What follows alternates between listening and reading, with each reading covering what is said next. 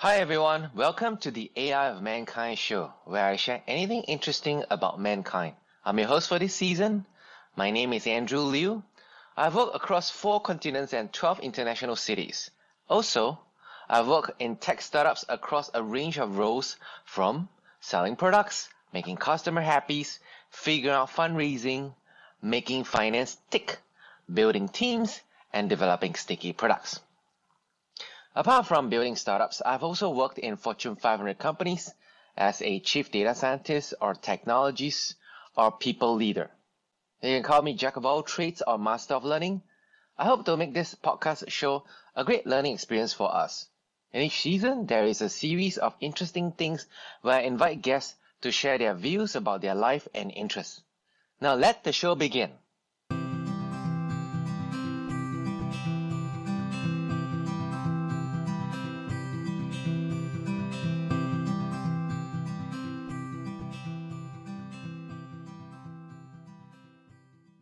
In part 1 of our captivating podcast episode with Alessandra Marini, we embarked on a transformative journey uncovering the power of coaching and self-awareness. Alessandra's insights and expertise left us inspired to unlock our full potential and create healthy work environments. Now, as we delve into part 2 of this enlightening conversation with Alessandra, get ready to explore the keys to thriving in the digital age. We'll dive deeper into finding pride in your work and focusing on meaningful tasks, as well as the importance of balance and self-care for leaders. In part 2, we'll also tackle change management during digital transformations and discover how coaching can help navigate the ever-evolving business landscape. Alessandra's strategies and perspectives will empower you to create fulfilling work environments and embrace change. Don't miss out on this continuation of our podcast with Alessandra Marini. Get ready to unleash your potential and thrive in the digital age. Stay tuned for another empowering and transformative conversation. One question that I usually help my clients to, one question that I ask my clients is, what makes you proud of your week or proud of your day or your month? And this could be criteria that help them see if they have worked properly with good result in performance or not amount of hours. And so they usually say, for example, yes, I feel proud of myself when I handle this amount of difficult emails receiving from complaints, etc. Or if I did that amount of work, or if I helped X amount of colleagues through difficult situations. This, for me, is a real shift. So this was the first point that I wanted to highlight. And as we were saying previously, people are looking for more balance in their life, and leaders really need to take this into account as well. Otherwise, it can lead to burnout, because now the level of self-awareness we have about ourselves is increased. We know that we can do the same job maybe in less hours, etc. And when there is a lack of meaning, a lack of sense in what we are doing, this can also lead to burnout. Burnout is not just working extra hours or doing extremely difficult things or jobs, but it's when we don't see the point of what we're doing.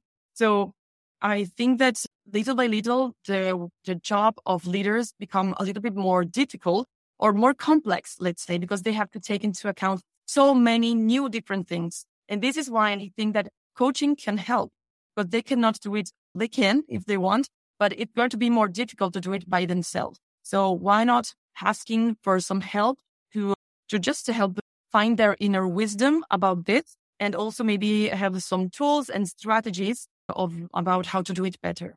Cool. As you mentioned, this is one of the things that it resonate with me in terms of, it's not just about the amount of work that the teams is doing, but it's about how to help them connect the work and the meaning of the work of, like you said, finding a purposeful work to do. And like you said, there's so many things that is going on, and a manager suddenly feels that, hey, it's not just managing, delegating, teaching, but figure out the well-being, connecting the path, self-caring for myself. Mm-hmm.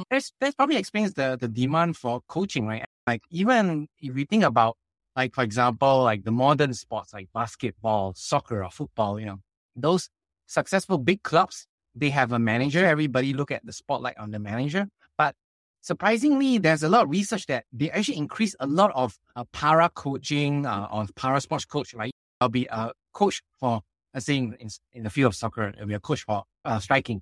There'll be a coach for psychology, and there's a coach for team dynamics. Where do you see that this kind of coaching come into play when business leader, they say, hey, my company is in the need for digital transformation, and we definitely need coaching to help the managers and the leaders to work through the challenges of digital transformation? Yes. So I would like to say two things about what you are asking, because the first thing is what you said about self-care for managers. I think that we see often managers as people that need to protect their teams, or they need to take care of others, etc., etc. But the first very thing they need to do is take care of them. Because when they do not do it, of course, it will reflect on the way they work with other people, with their team members. There is this expression that I really like in English that is that you cannot pour from an empty cup. So if you have nothing left for you because you burn out yourself, or you are an overgiver, you're a people pleaser, etc., it's going to be hard to give what your team members need from you. So how you as a manager also set boundaries about what is acceptable for you and for your team members. And this is key. What I see is that sometimes I coach and I train managers that are so committed to their work that they burn themselves out. And this is a very big danger.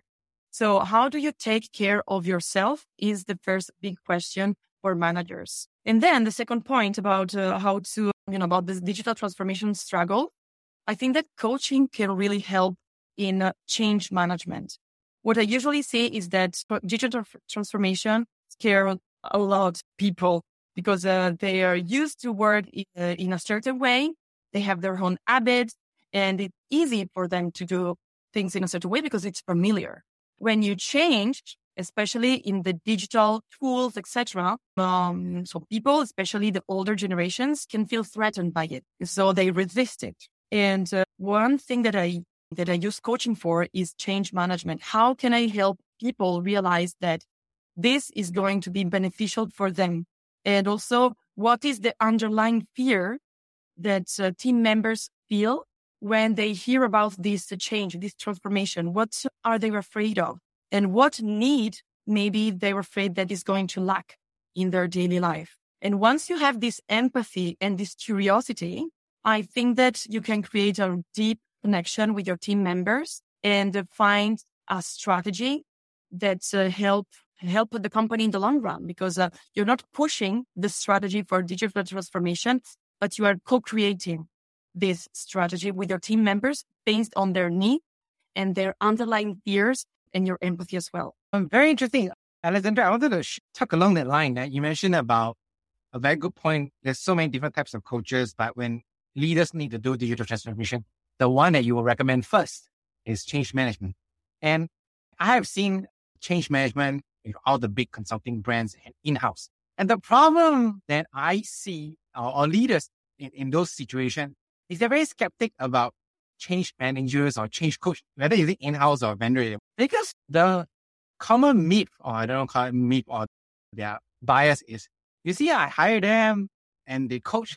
I can't see the change. I'm just curious, what do you have to say about that? Or what's your view? Why would they say that? Or what's your view? The first thing is that I think that leaders that ask support to change management consultants or coaches, etc., maybe they should ask themselves first, what is my criteria to consider this service or the coaching successful?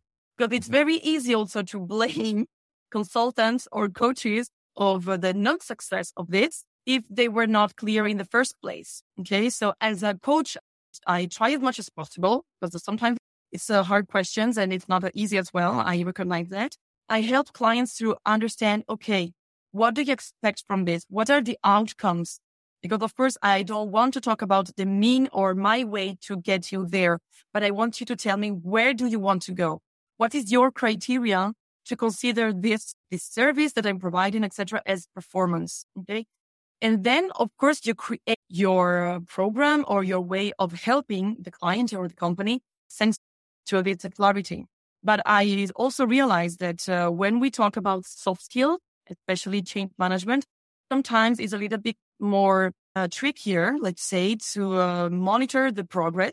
But this is why it is even more crucial to identify what are our criteria and our indicators that show the progress towards this goal. Cool. So yeah, for those folks out there listening to this, I think Alessandra has this golden rule of thumb, like in change management, is that what is the criteria for leaders and managers to engage change coach or change manager to be considered successful, right? Because if they don't know where to go, how do they know, how things are being measured, right? Next interesting question is that these days, the buzz and on the internet is this chat GPT thing. And of course, it has been a great boost for productivity, but there's also a lot of recent articles that wrote about the human being, actually a journalist or some manager, they actually try to talk therapy with chat GPT about it. Mm-hmm. I'm not trying to doubt that the chat GPT is not intelligence enough, but I still feel that there's a need to have a human or coach to work on this kind of personal things and avoid soft things and hard things. What is your view on that? Yeah, that is a very hot topic right now. And I admit I started to use as well ChatGPT to help me in my communication, to help me to use the right or more effective wording in my communication. But as you were saying, it doesn't do all the work. And we still need human interactions, especially in coaching. I really believe that today it's very easy to access information through artificial intelligence, ChatGPT, internet, resources, it's everywhere. But when people come to coaches, they don't come for information. They come for transformation. And this is why, in my opinion, coaching has a lot of future in front of us, because coaches need to be able to read and to hear behind the word.